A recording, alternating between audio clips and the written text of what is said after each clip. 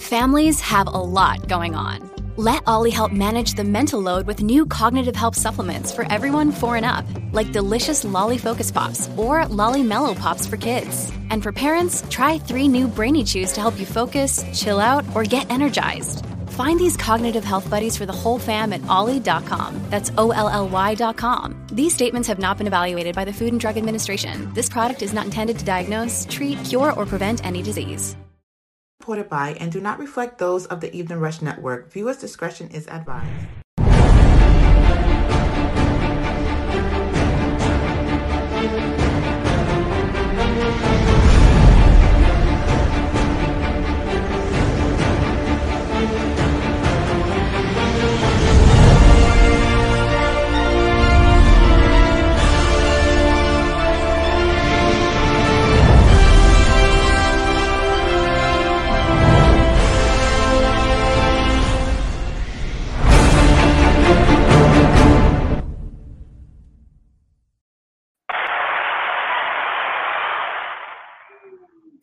Hi, good evening, everyone. Welcome to the Chris and Nina podcast. I am Chris. And I'm Nina. Good evening. Yes, Nina, how was your week? What's been happening? A lot is happening. Super excited to see you guys and to be here with you. We got a lot of good feedback. We want to thank everyone for all the good comments, feedback, and simply just talking over the show and asking questions. We love when people ask questions, and we're here for you. We're here to share with you and, of course, guide you if needed. I know you're not going to just bury the lead. How was your daughter's birthday party? Come on. Yeah, it's summer, first day of summer. Okay. She had her birthday, a bunch of birthdays and celebrations. Thank God for all the good things in our lives. So, and she's a teenager, right? Yes, she is. Yeah. Yes, teenagers are no joke. Mm-hmm. Yeah, especially teenage girls. Soon by you. I got a lot of years to go. Yeah. Well, it goes quick. I got a decade. It goes quick. So rest assured, you'll get there. Yes, indeed. So I let's see. This week was the last of my daughter finished school, got a report card, and been working on some deals on. Some deals, a lot of deals in the background, making phone calls, working. Yeah, busy week. It feels like it was just yesterday we shot the first podcast, and now we're here again on the second podcast. Yeah, in a different place, a different week. Yes, fresh start. So Here we go into the podcast world and sharing our real estate lives and. Yeah, so did you have any interesting stories that happened to you last week? Past week have definitely been busy also because it's the end of the month. It's the end of the month, and in a lot of different businesses, the end of the month makes a lot of difference where you want to close out as much as you can to get it out of your way. And real estate happens to be the reason for taxes, the proration of calculations of things like new charges against properties that you want to make sure that are not going to accrue. In the side of banks, they also want to make sure that they close out specific portfolios to ensure that everything gets closed out and cleared. They also can't rush so much. So, of course, who has all the pressure of all those files? Us, the brokers, the agents, the attorneys, clearance officers of title companies, where they really have to rush everyone and everything in the way that they need it closed. And you have to really drop other things to ensure that you make it by the cutoff time, which is the end of the month. It's almost like they say, out there in the streets, you are easily being seen when it's closer to the end of the month to get the ticket against driving. And then speaking from experience, and also having a holiday in the sort of in the middle of the month also creates more pressure because you have less time because of the holiday. And then we're about to enter another holiday, so that's even less time when we go into July 4th. Yeah, but it's fun. I love July 4th. Yeah, fireworks. What do you normally do July 4th? Normally we go see the fireworks on the beach. Okay, where? Yeah. Over in Long Island. Oh, you go out to Long Island? Yeah. There's a very nice spot in Long Island for the fireworks, that's for sure. Over by Great Neck, my hometown. That's where I grew up. We used to go there, even when I moved out of Great Neck, we still used to drive back there and view the Macy's fireworks. So it's really, really nice. So those of you who are traveling July 4th and want to take the kids, family members, it's really nice. I think it's called Steamboat Park. Steamboat Park. It's all the way in Great Neck. So let me get this straight. So you lived in Great Neck, and then you moved to Brooklyn. Yes, I did. Which do you prefer? So growing up in Long Island is different than growing up in Brooklyn. As a kid, we did have the option to live either in Queens, actually, or in Long Island. And just for the simple fact that my parents wanted us in private schools because they wanted the religion to continue, so they were looking for private schools. And at the time, we're talking 20 years, more than 20 years ago, to place us in schools, they didn't really want us to go to public schools. Nowadays, things have changed. There's a lot more cooperation by the city. There are more inspection and really supervision of higher levels. So things are different now. But back in the day, it was really hectic. So we lived in a tiny, tiny house in Long Island where my parents were able to put us in good schools. So Long Island, growing up in Long Island is different because everything is more suburban.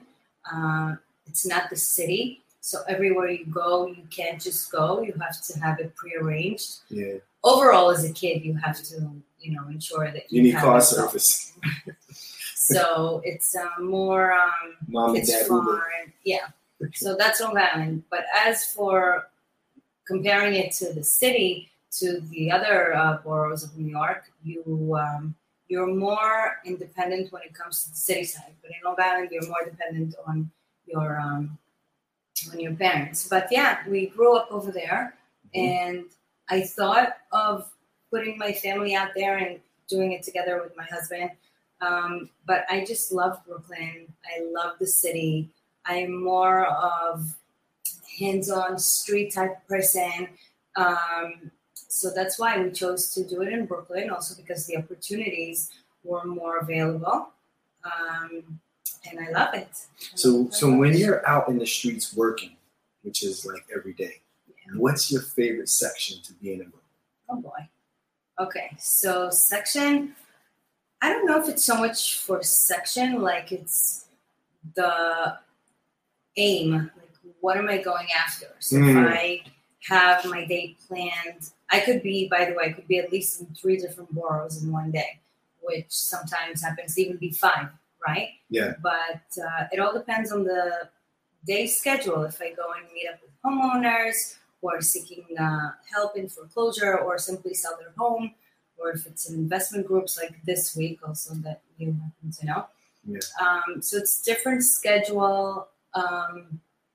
So as for preferred, if you ask me what I love to do, I love to be in the streets and then speaking to random homeowners who are maybe cleaning up in places that are less beautiful for them to be able to keep up, and they always have to make sure that there are no violations if the house is not in the best condition. So those who are out there, I reach out and I introduce myself, and they like that because they say, hey, if that lady has the guts to just come up to me and speak to me, she'll reach out to everyone to sell my home.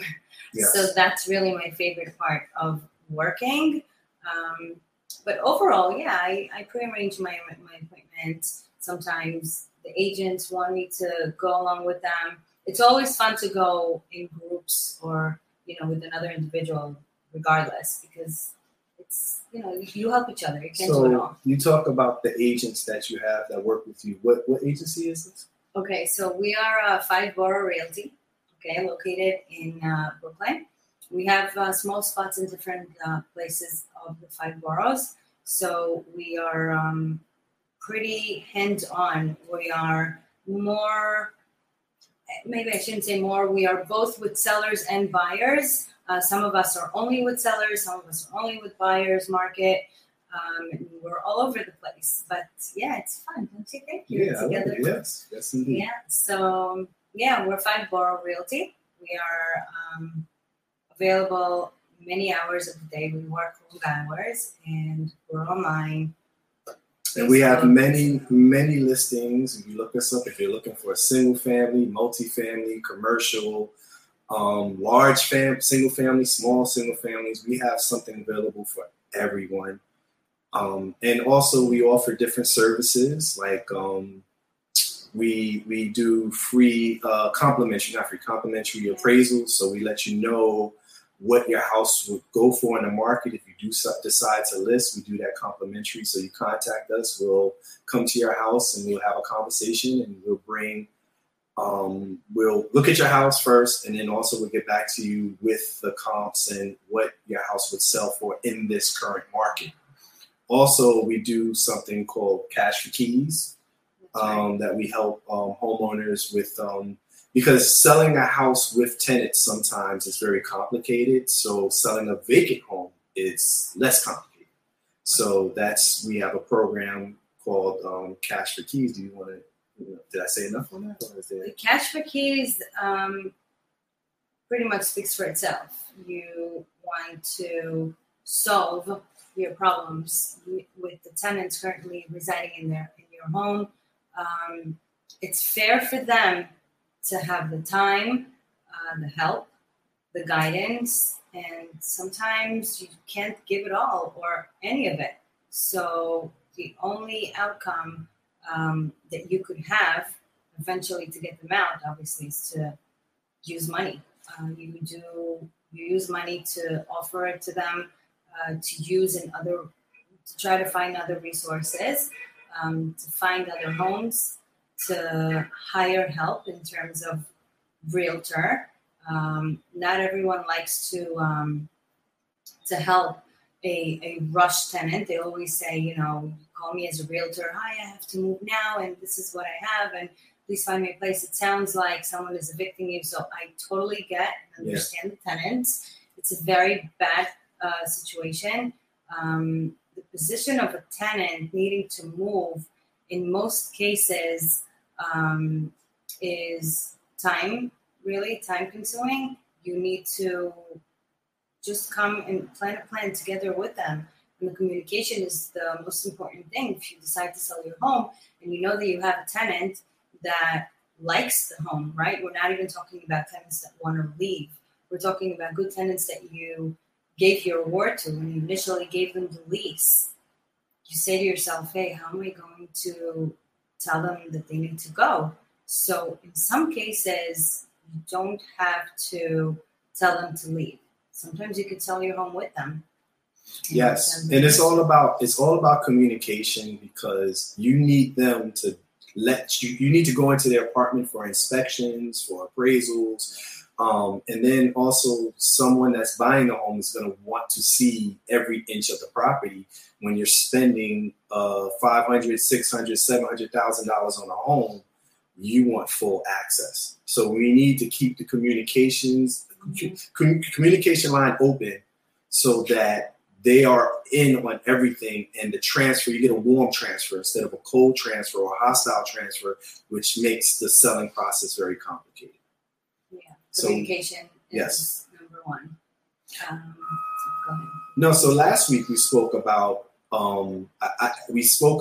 everyone owning a home. Yes. Now, when you own a home, and by the way, that was a huge impact on some of the younger crowds, right? We got some calls, and it was super exciting how people wanting to own a home. Yes. They don't know the simplicity of being able to purchase, because everyone is afraid, and I don't know of what.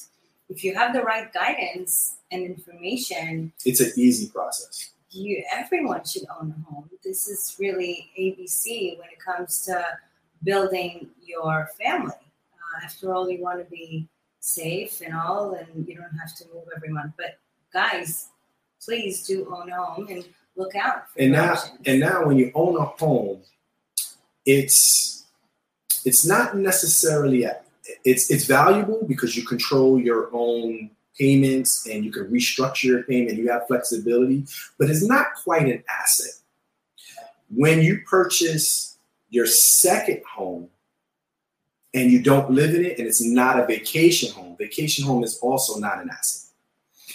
When you purchase a home that you're renting to someone, and in essence, they are paying the mortgage, then you start to build equity, and then you have an asset. And then you have income that you normally wouldn't have because you're renting to 1, 2, or however many people, depending on the rental property that you have. But the thing is that when you start to buy properties, you start to create a legacy. You start to create something tangible that you could pass down to your kids or to your brother or sister, or however you set up your will or your trust. And what most people don't do is they take the steps to buy, and they own these investments. But it's scary that people do not set up a trust or do not set up, they own an LLC, but they don't assign it to someone. So if something happens, guess who gets the property? Yeah, sure. That's what it is. Guess who gets the property? You don't know. And then all this equity, all this money, all this gets controlled by the state. Yes. Also, the trust, when you set up a trust, that's a huge tax benefit. I didn't even know that up until a couple of years ago. Trust is a very big tax benefit. You want to look into that. Oh, we're getting a call. Who's calling us today? Good evening. Hi. How are you doing today? Good. Hi. I had a question. My name is Paul C., and I'm actually an investor. Okay. How you doing? Great. And I was listening to your podcast, and I really enjoyed the conversation around legacy and building a legacy. But one of the questions I was thinking about was around how do we build the trust with the team? How do you get that trust to realtor? Because a lot of times you want to buy a home, you want to feel comfortable. I mean, when I first got into business myself, they walked me through the process of buying a home, and I felt like the team that I was with, I trusted them. Not only did they do that, they helped me with the lender, and they helped me with my next home. And once I walked through the process with them, I kind of learned the whole process. So how do you build that trust? Because that's really what it's really about. We always think about the commission, what they're going to make off of me. But how do we build that team and really coach them through the process? Do you know enough? Well, you answered it. Like when you're in the street, you don't talk about commissions, right? When you're talking to just people in the street and you're meeting potential home buyers or home sellers, the commission is something yes, you get down to when you get to contract and you solidify that they want to sell, but you don't know what they're going to do. So number one is what's their plan? What's their goal? You ask questions, okay, so if you're selling your home, where are you going after you sell your home? What is your plan? Where do you want to be, right? You don't target a price because that's not in the equation. The equation is their goals for where they want to be after they sell their home. The same thing when somebody wants to buy a home. Where do you want to live? Are you starting a family? Are schools important? There's family values that comes into personalizing, buying or selling a home that has nothing to do with money, right? Once you get the answers to these questions, then you get to the contract, the percentages, the sales price, the important part after you get through the personal part. Am I correct in this? Yeah. And then the part of the trust, you were mentioning the lender, if you need to notify them. I do know that, as I said just a couple of years ago, I learned more about the trust and how the trust put together and the benefit it gives you and the authorities that you need to follow. and the way you need to file your taxes, and how the members of the family are having part in it. So that is something you should totally discuss with your both accountant and attorney. Mm-hmm. And as for the will, I was actually a witness the other day, this week, at a will signature.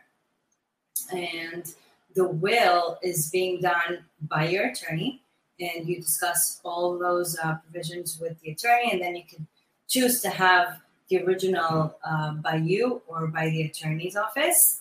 And then I asked the question, similar to what you were referring to, who you need to notify, right? So do you need to notify?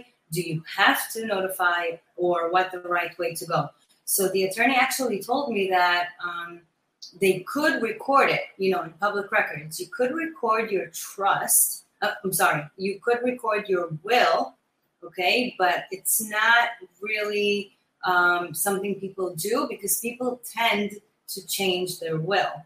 So once you record one and then you change it and you want to record another one, that may supersede the previous one. But then that gives you a legal opportunity to fight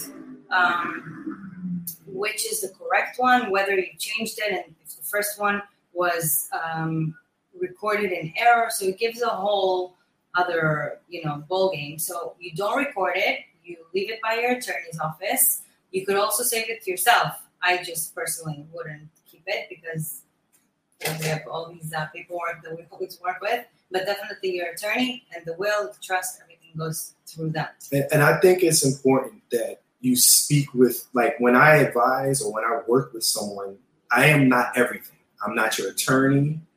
I'm not your accountant.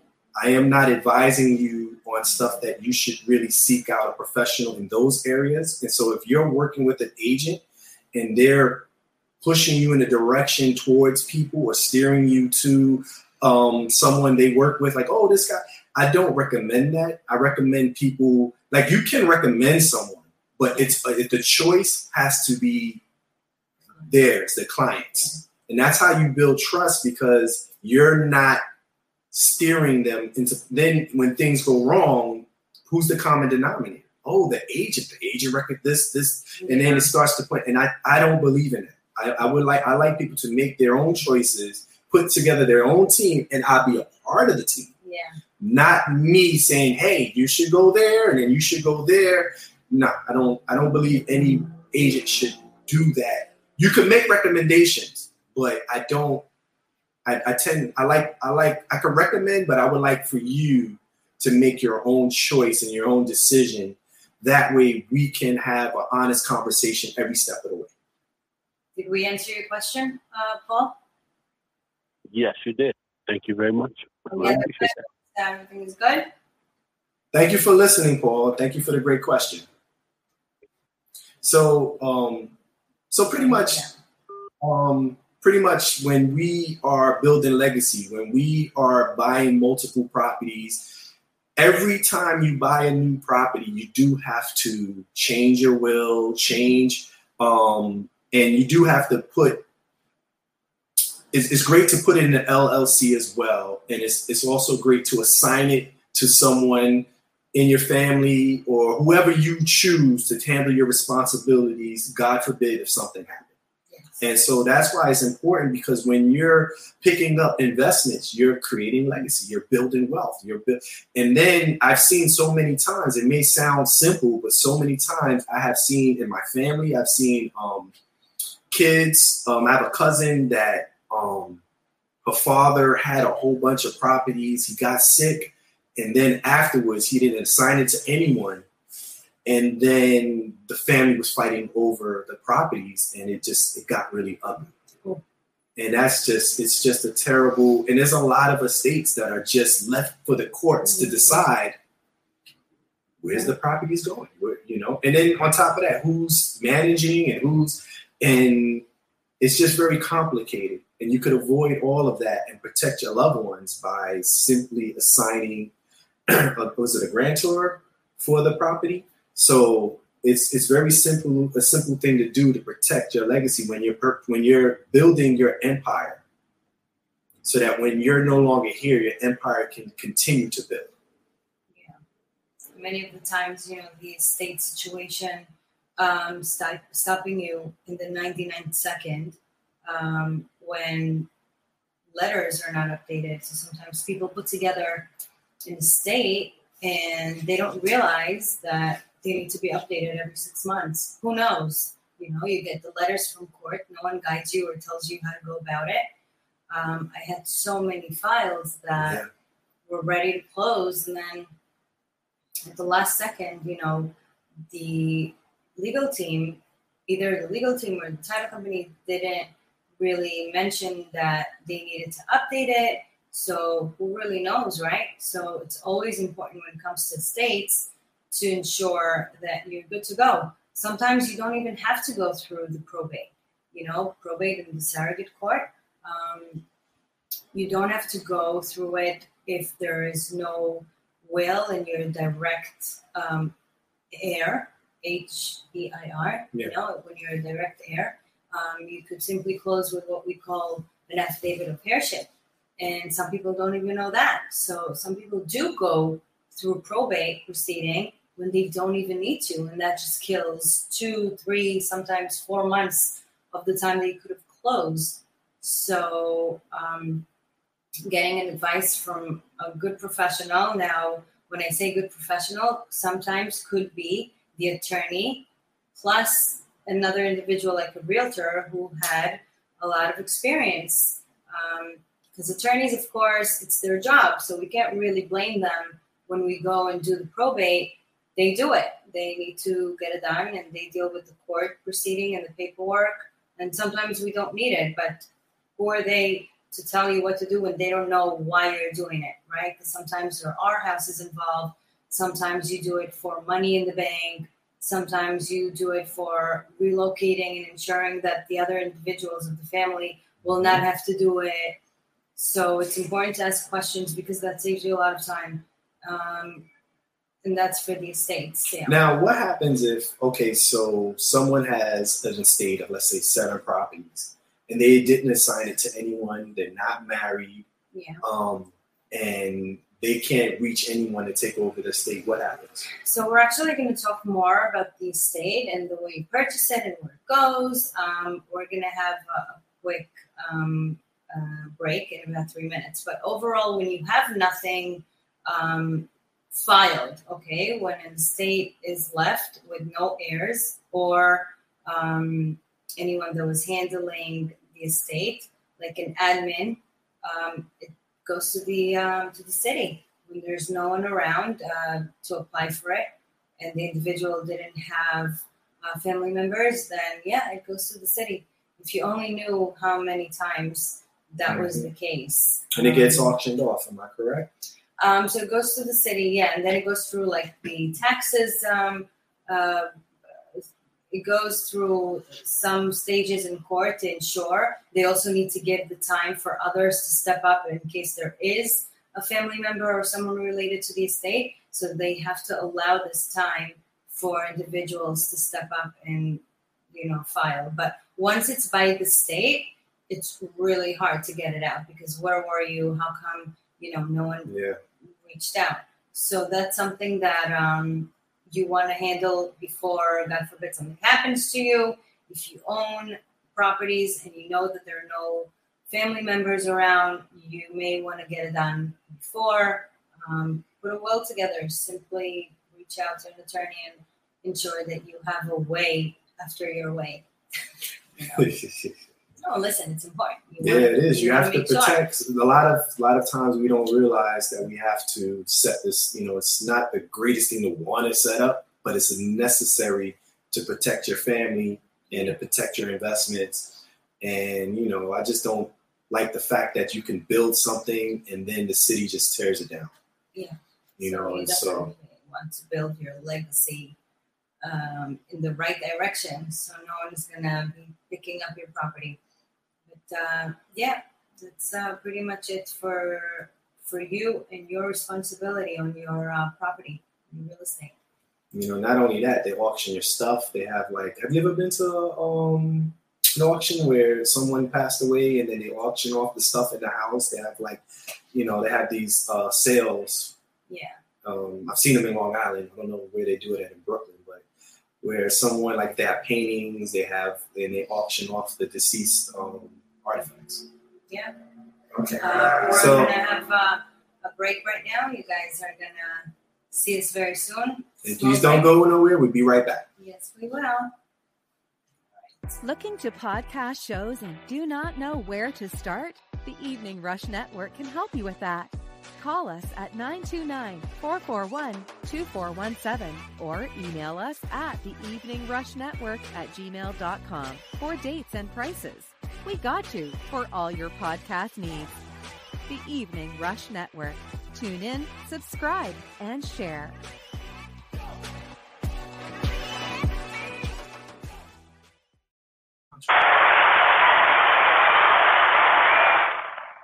Hi, good evening. Welcome back, and thank you for watching us this evening and staying tuned. So now we're going to talk about the steps of the real estate process of when you are shopping around and you're seeing various houses and you make offers and you get an offer accepted. What happens after that? So we're going to refer now to as if you have a realtor. Okay, we're not talking about direct buyers. So in case you have an agent representing you, you first and foremost, before you go ahead and sometimes you are being represented by an agent, and not all the time that agent is available. It happened to me many times when the buyers call me directly and they tell me, I'm looking for this house that you have for sale. And then they ask me the questions. And then only after, later on in that conversation, they tell me, I have an agent. And I said, okay, they either need to be on the line or you go ahead and explain it to them. Otherwise, you need to go and repeat yourself to the agent with all the information. Now, there are those agents who tell you, you have another agent? No, you didn't say from the get-go, then I'm not accepting, blah, blah, blah. That's not, how we should work because buyers don't really know how things should go. So sometimes they don't tell you just so that you speak to them, because sometimes when they tell you right from the start, I have an agent, then a realtor tells you, have the agent give me a call. They don't even speak to the buyers. So if you do like a property and you are being represented by an agent, the agent should always put that offer for you. Even when you go to an open house and the agent is not with you, aside from the fact that your agent should arrange your meeting with the other selling agent, aside from that, you should come in and say, hi, I have an agent, this is their information, and ensure that they get in touch, because then it just gets ugly sometimes. You don't want to be in the middle. But then, so you go and you're presented by an agent and you decide that you like the house and you want to put the offer on the property. The agent should take it from there and then submit it. Once the offer is accepted, you want to ensure that you check the house, even if the house is beautiful and everything looks so perfect for you and you're super ready to move forward.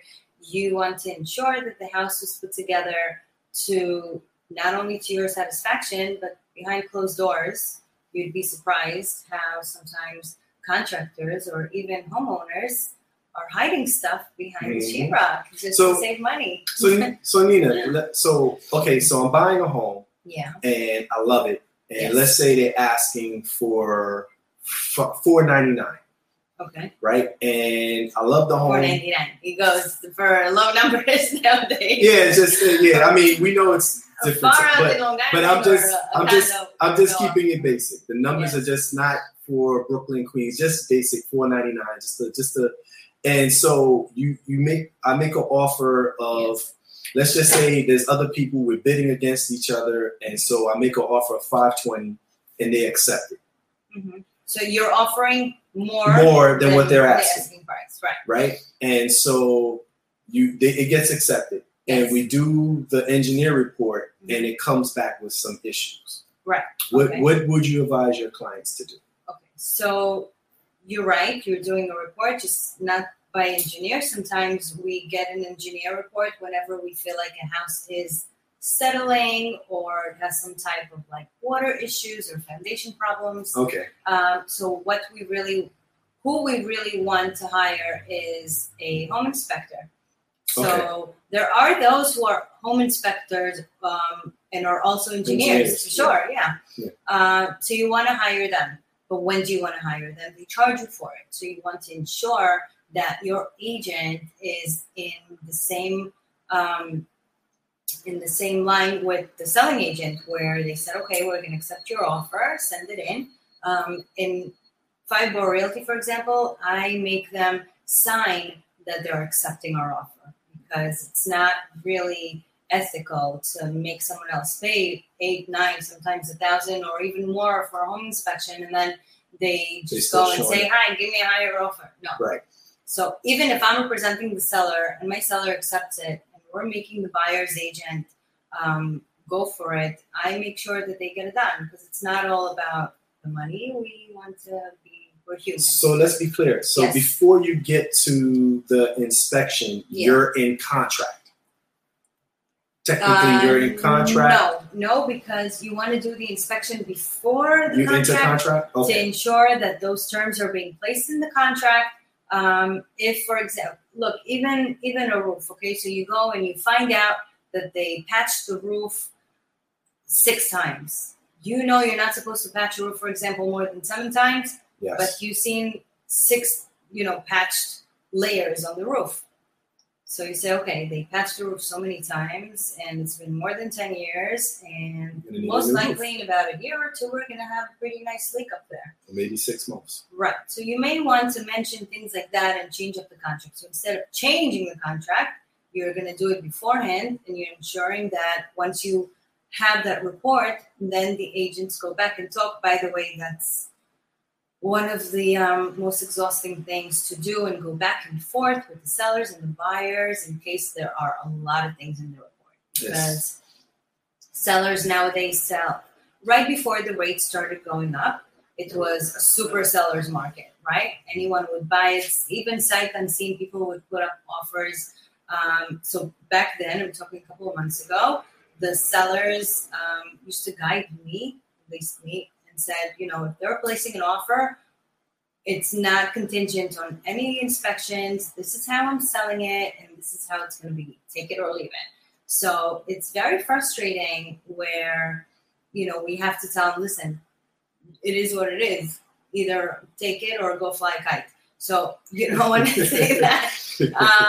But whenever they do the, the report, you want to ensure that they're happy. Because after all, look, it's not all about selling it and shoving it for the money. You're putting your name on the transaction. You want to make sure that future business will come, and your name is not going to just be, hey, this one, she sold me such a bad house. No.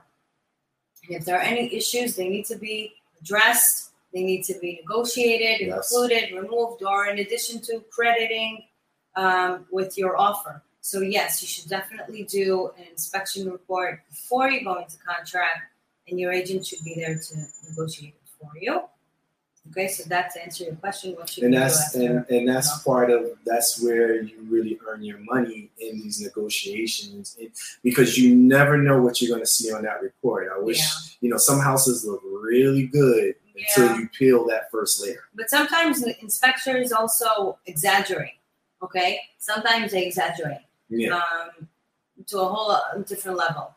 And of course, whenever you come and you tell to the buyer's agent, look, why are they giving me so much hard time when, for example, the dishwasher, doesn't have the panel on top, and you see the back of the kitchen through the thing. Okay, so that shouldn't hold you up from proceeding to contract. It should be addressed, for sure, but shouldn't hold you up. So, sometimes that's when the agents come in. I feel like, how much I've done in terms of fixing small things and not involving the seller, because that's really what gets the deal moving forward. Such a minor thing. So, and again, I'm not belittling any buyer requests ever, whatever they ask for. No, but I'm just saying that should not stop the deal. Right. It shouldn't stop. But most likely when you're dealing with, like, let's say a single family or sometimes 2-family house, it's a first-time homeowner. Yeah. Okay. So they're afraid. They don't know. Some nurses or like other individuals, professionals who are not in the real estate business at all, nonetheless know any construction work. They don't know how to fix it. They are going to think, oh, well, it's not built correctly. So sometimes you need to take that capacity of work on you as a realtor and say, you know what, I got this. And there were many times where I hired my own people to do this work just to save the headache and a bunch of time.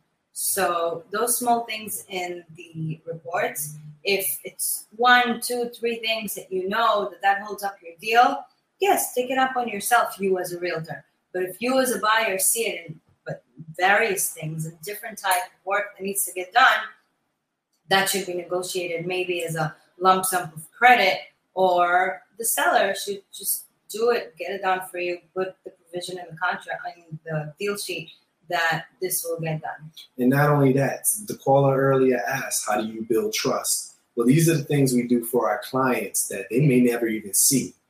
But we just want to make sure that when they move into their first, second, third house, whatever it is, that we are responsible for the transition, that we, to the best of our ability, help with the transition and not stress them. Yeah. Because it is a very stressful change. It's stressful in general. It's just, it's a time of change. And so we want to smooth transition as best as we can. Yeah. A lot of the times when people, realtors, okay, who are in the business for many years, there is no better feeling than to get a phone call from the son of, with the sister of, cousin of the guy that you sold the house to. Yes. No better feeling. That's really when you know, hey, this is my success. I know that they remembered me. I did good by them. And the referral is my best business card. So you want to do a good job. Regardless, in anything, you don't want to shove anything to anyone just for money in any profession. You want to make sure that you're fair. No one's holding up anything against you in terms of what you sold them. This is your word. I always say my word comes in front of me. If I give you my word, this is how it's going to be. This is very important that you deliver something to their satisfaction. And no, I'm not saying that everyone's perfect and everything is always, you know, the way they want it to go. There are always hiccups on the way, but overall, people will remember if you did good by them. Unfortunately, some people remember the bad things you did by them, but you can control it all. You know, they say if you want to satisfy everyone, go sell ice cream, don't be a leader. So, that's important to do. And then on the flip side, when people become investors, when people buy their investment properties and start to build their legacy, yes, that is awesome. That's just as awesome as remembering them for buying their first house. And here at Five Borough, we get commercial, residential, we get all types of deals that come through for someone buying on every level, whether it's your first business or your second business or first home or an apartment. We have so much property. Like when you look us up, you'll see we have a lot of inventory, and we continue to get a lot of inventory to help various, from, like I said, first-time home buyer or first-time investor. Yeah, even businesses for sale. You know, we got a few, and people tell me all the time, you know, oh, is it the right time to buy right now? What are we going to do now the rates are going up? No, I'm not buying now. I was supposed to buy a month ago, but now the rates are double. That shouldn't stop you, because you buy for high now, you can refinance after, and when the rates are high, what goes up must come down. So it will go down, and you will be able to fix your rate. If you really look at it and you calculate the difference of the older rate to the new rate, okay, the difference is not huge, all right? So that's what you should do. If you're afraid because people say that the rates are high, compare it. Ask your questions. Say, you know, tell me the difference of what it would be if I was on my 3.25. Now, I'm not talking about 1.99, okay? Or even the 1% that I had. And I had 1% buyers with, for example, that NACA program which, by the way, you can ask me about it. You guys can reach out, and I introduced that to a couple of buyers. So there was a program that offered 1% rate, right? Now it went up, but that shouldn't stop you from purchasing. And just because now the rates are higher and people are buying less, okay, which again, I haven't seen less yet. Thankfully, it still goes on and, people still buy. I am looking for people just as much as I used to. But just because people tell you that, oh, the rates are high, I'm not buying, I'm afraid, that's when you should be buying. Your money should be put in bricks and blocks. That's what I call it. All the time. You shouldn't stop, because now of all times, sellers are starting to think twice about the prices. You'll see some of the price drops around, the 5 boroughs, and that's when you need, and I'm going to say that live, you need to take advantage. And not only that, it's less of a bidding war. Yes. Because when you're in a different market where the interest rates are lower, you have way more buyers, and so you're up against, you're bidding against someone else, so you're going to get the property. The property is going to sell for more than asking, as opposed to now where you may not have to go and bid higher, so you'll get the property. Maybe you could even negotiate and get it below the asking price in this market, because you're not bidding against a bunch of people. And so that's why people, when they say, oh, it's never a bad time. There's pros and cons for every market. Yeah. And unfortunately, especially when you're looking for an investment property, it's a little different, because you can turn something that doesn't look attractive into something attractive. But when you're going for your first time, your first home, it's got to be magic for you. So you fall in love with the property, but then so did 10 other people. Like me. Yeah. So, and then you get into, you get into bidding wars. So that's why it's pros and cons. And so in this market right now, if you're shopping, it's you have the edge to buy, because the competition isn't as much as it would be in a different market. Yes, take advantage and go out there and purchase. Do your calculations, the rental income, if it's for you or not. Do your calculations and ensure that you're putting yourself into something good. In most cases, the mortgage is not only being covered, but you have that 5% of the rental included, meaning whenever you purchase an investment property, one of the expenses that you take into consideration, aside from taxes, insurance, or this and that, you take 5% off of the yearly rent, just in case in between tenants leaving and coming. So you take that into consideration. So what I'm trying to say is, in most cases where you purchase an investment property, it still covers your 5%, even with today's rates. Yeah. Why? Because although the rates went up, the rentals also went up. So you're covered in any way. But then I always also warn buyers and sellers, they don't have to take the top number of the rentals. They need to go conservative. So if you know that, for example, a 2-bedroom is $2,500 a month, go conservative, lower it to $2,350. So calculate it based on that, and you'll be able to see that you're covering and you're still having that 5% reduction in case you have the vacancy in between. And not only that, if you give a fair price, it's more competitive. You get more willing payers of that to come, and you can choose and have more choices, as opposed to just going for the max. Yes. And then you'll have very few takers, and maybe the apartment will be on the market to be rented for longer. Yes. As for your taxes, homeowners, buyers, you should all know we have by March 15th to apply for the STAR program. Everyone are being reviewed. Not everyone is being considered, but they're pretty fair to homeowners who are making income of, I think it's up to 110. Don't quote me on that, but they have a pretty good bracket for homeowners who are making specific amount of income.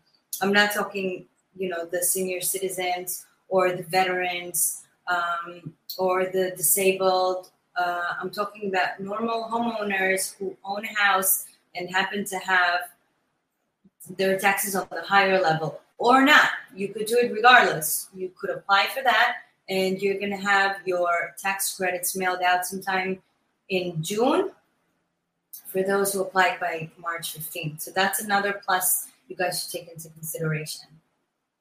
So here we discuss creating legacy, protecting legacy, dealing with tenants, dealing with rentals. I think the biggest challenge for like a first-time home, not the first-time home buyer, but the first time you buy your property, would you recommend a first-time investor buy a property that already has tenants? So first-time investor. So you're talking about someone who decides to just purchase his first home as an investment? Yes, of course. I mean, purchasing a house with tenants when it's an investment, you want to make sure that you get your package by whether or not you have a realtor. You want to make sure that you have a full package from each tenant, what they do, where they come from, meaning if they've been in the property for 1, 2, or 3 years, where they come from, do they have references, their income, verifying the income. There's a lot of fraud out there. Yes. Okay? Yes. Even fraud to an extent of giving people's information and to confirm in case they call. So us realtors, we have paid programs where we could verify. We could verify everything. Of course, it depends on the realty and the brokerage if they, of course, paying for it, but it's worth everything. We don't really do rentals so much in our office, but we still have that program because if a buyer does go and purchase, a property like you just mentioned, we run it for them and we ensure that the background check is there. We need to see the background check in terms of like court. Were they in eviction before? Yes. Do they have bad records? Their employment records, anything, if they ever got in trouble otherwise to an extent that they were arrested, even as little as a license being suspended, whether they've been arrested. So that program is really, really helpful. So to answer your question, yes, purchasing with tenants is great. So in addition to the background check, you need to rerun their credits to see where they are and ensure that they're not going downhill. And you need to ask from the seller records. And that normally comes after a contract signing. Once you're in contract, you have your due diligence period where you say, okay, I'm buying a house with those tenants. I want to be able to see the income. So give me at least, I would want at least 6 months to show income of the tenants. Yes. Some sellers would tell you, they pay me cash. Okay, they pay cash. For how long? Oh, the whole year. All right, hold off on my contract. Yes. Let me hang out with you for like 3-4 months, and I'll just come around. If they don't let you do that, then obviously they have something to hide. Not that we have so much time to spend and to waste. I'm sure buyers have better things to do than to walk around with the sellers to their tenants every month. But you need to make sure of that. So that's if it's cash. If they tell you, we'll show you invoices and receipts and all that, no.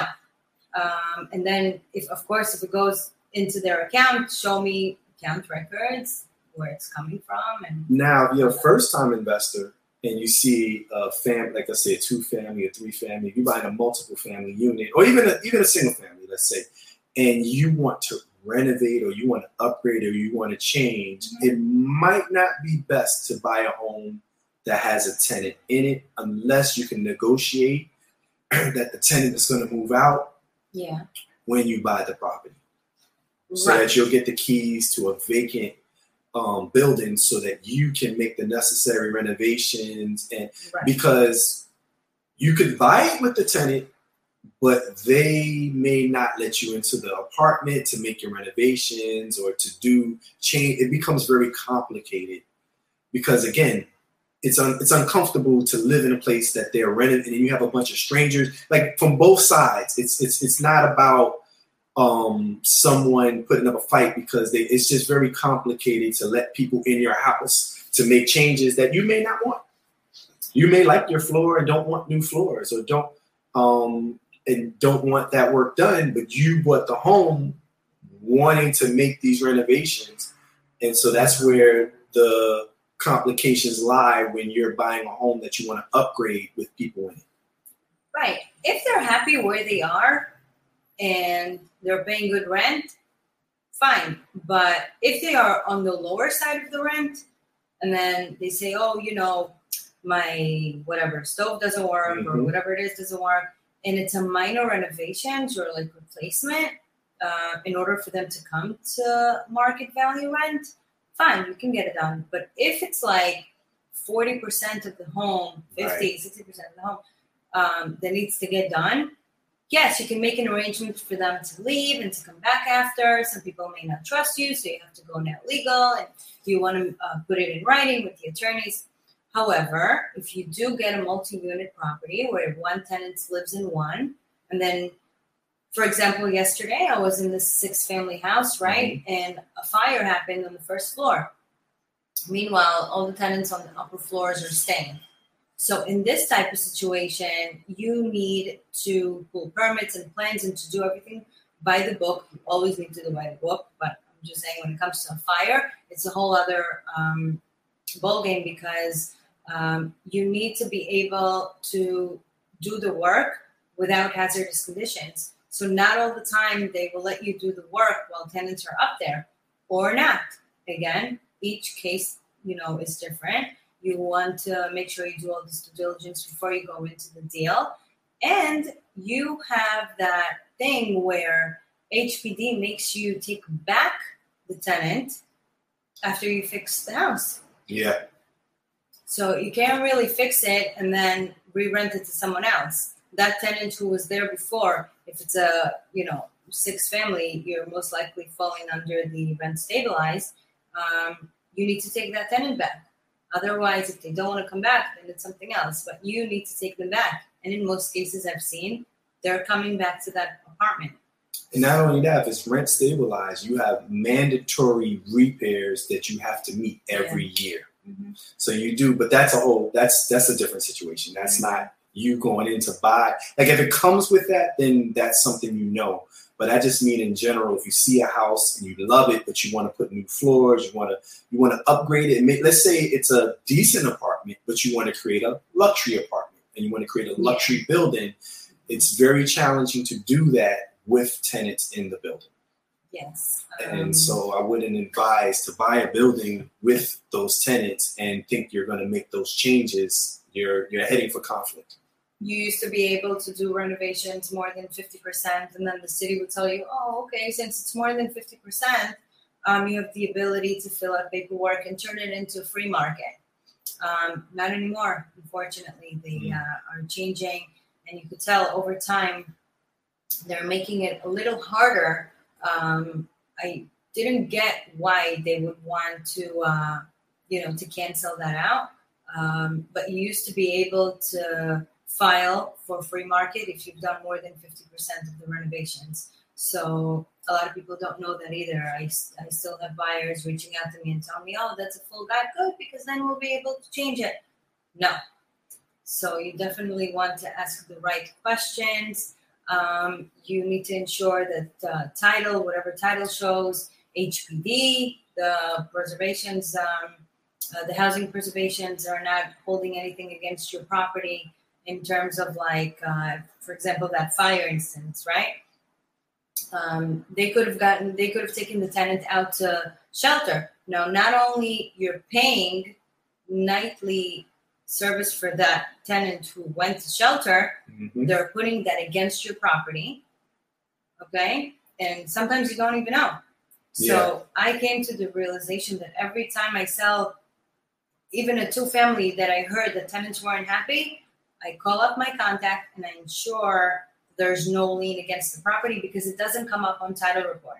You go, you purchase a house, and you order a title.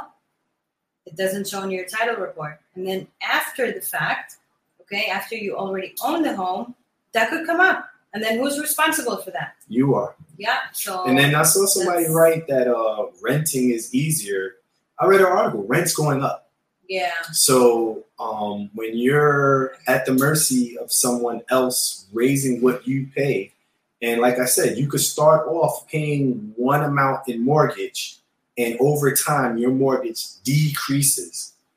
I have yet to see someone renting where the rent becomes cheaper. Yeah, it's unfortunate. You know, and so in renting, yes, you're at the mercy of the landlord, and the city is also raising the affordable rent as well. So it's not just, and it goes up, it doesn't go down. The vouchers went up. Yep. I would love to stay and continue talking to you guys. Chris, I had a lot of fun, but unfortunately, time is running out, and that's it. It's already 8:00. I had a blast. How yes, I had a blast. You can reach us at Chris and Nina Real Estate Podcast on Instagram. Also, what's the Fireborough Realty? Yeah, you can reach us at Fireborough. Well, yeah, the 855 number, the 855-305 deal. If you guys have any questions, feedback, just anything. And we're so thankful for you guys tuning in, and we look forward to talking to you next week when we talk about cash buying and other investment fun things to talk about. Yeah, for sure. We're here for you. Thank you guys. Have a good night. Bye. Good night.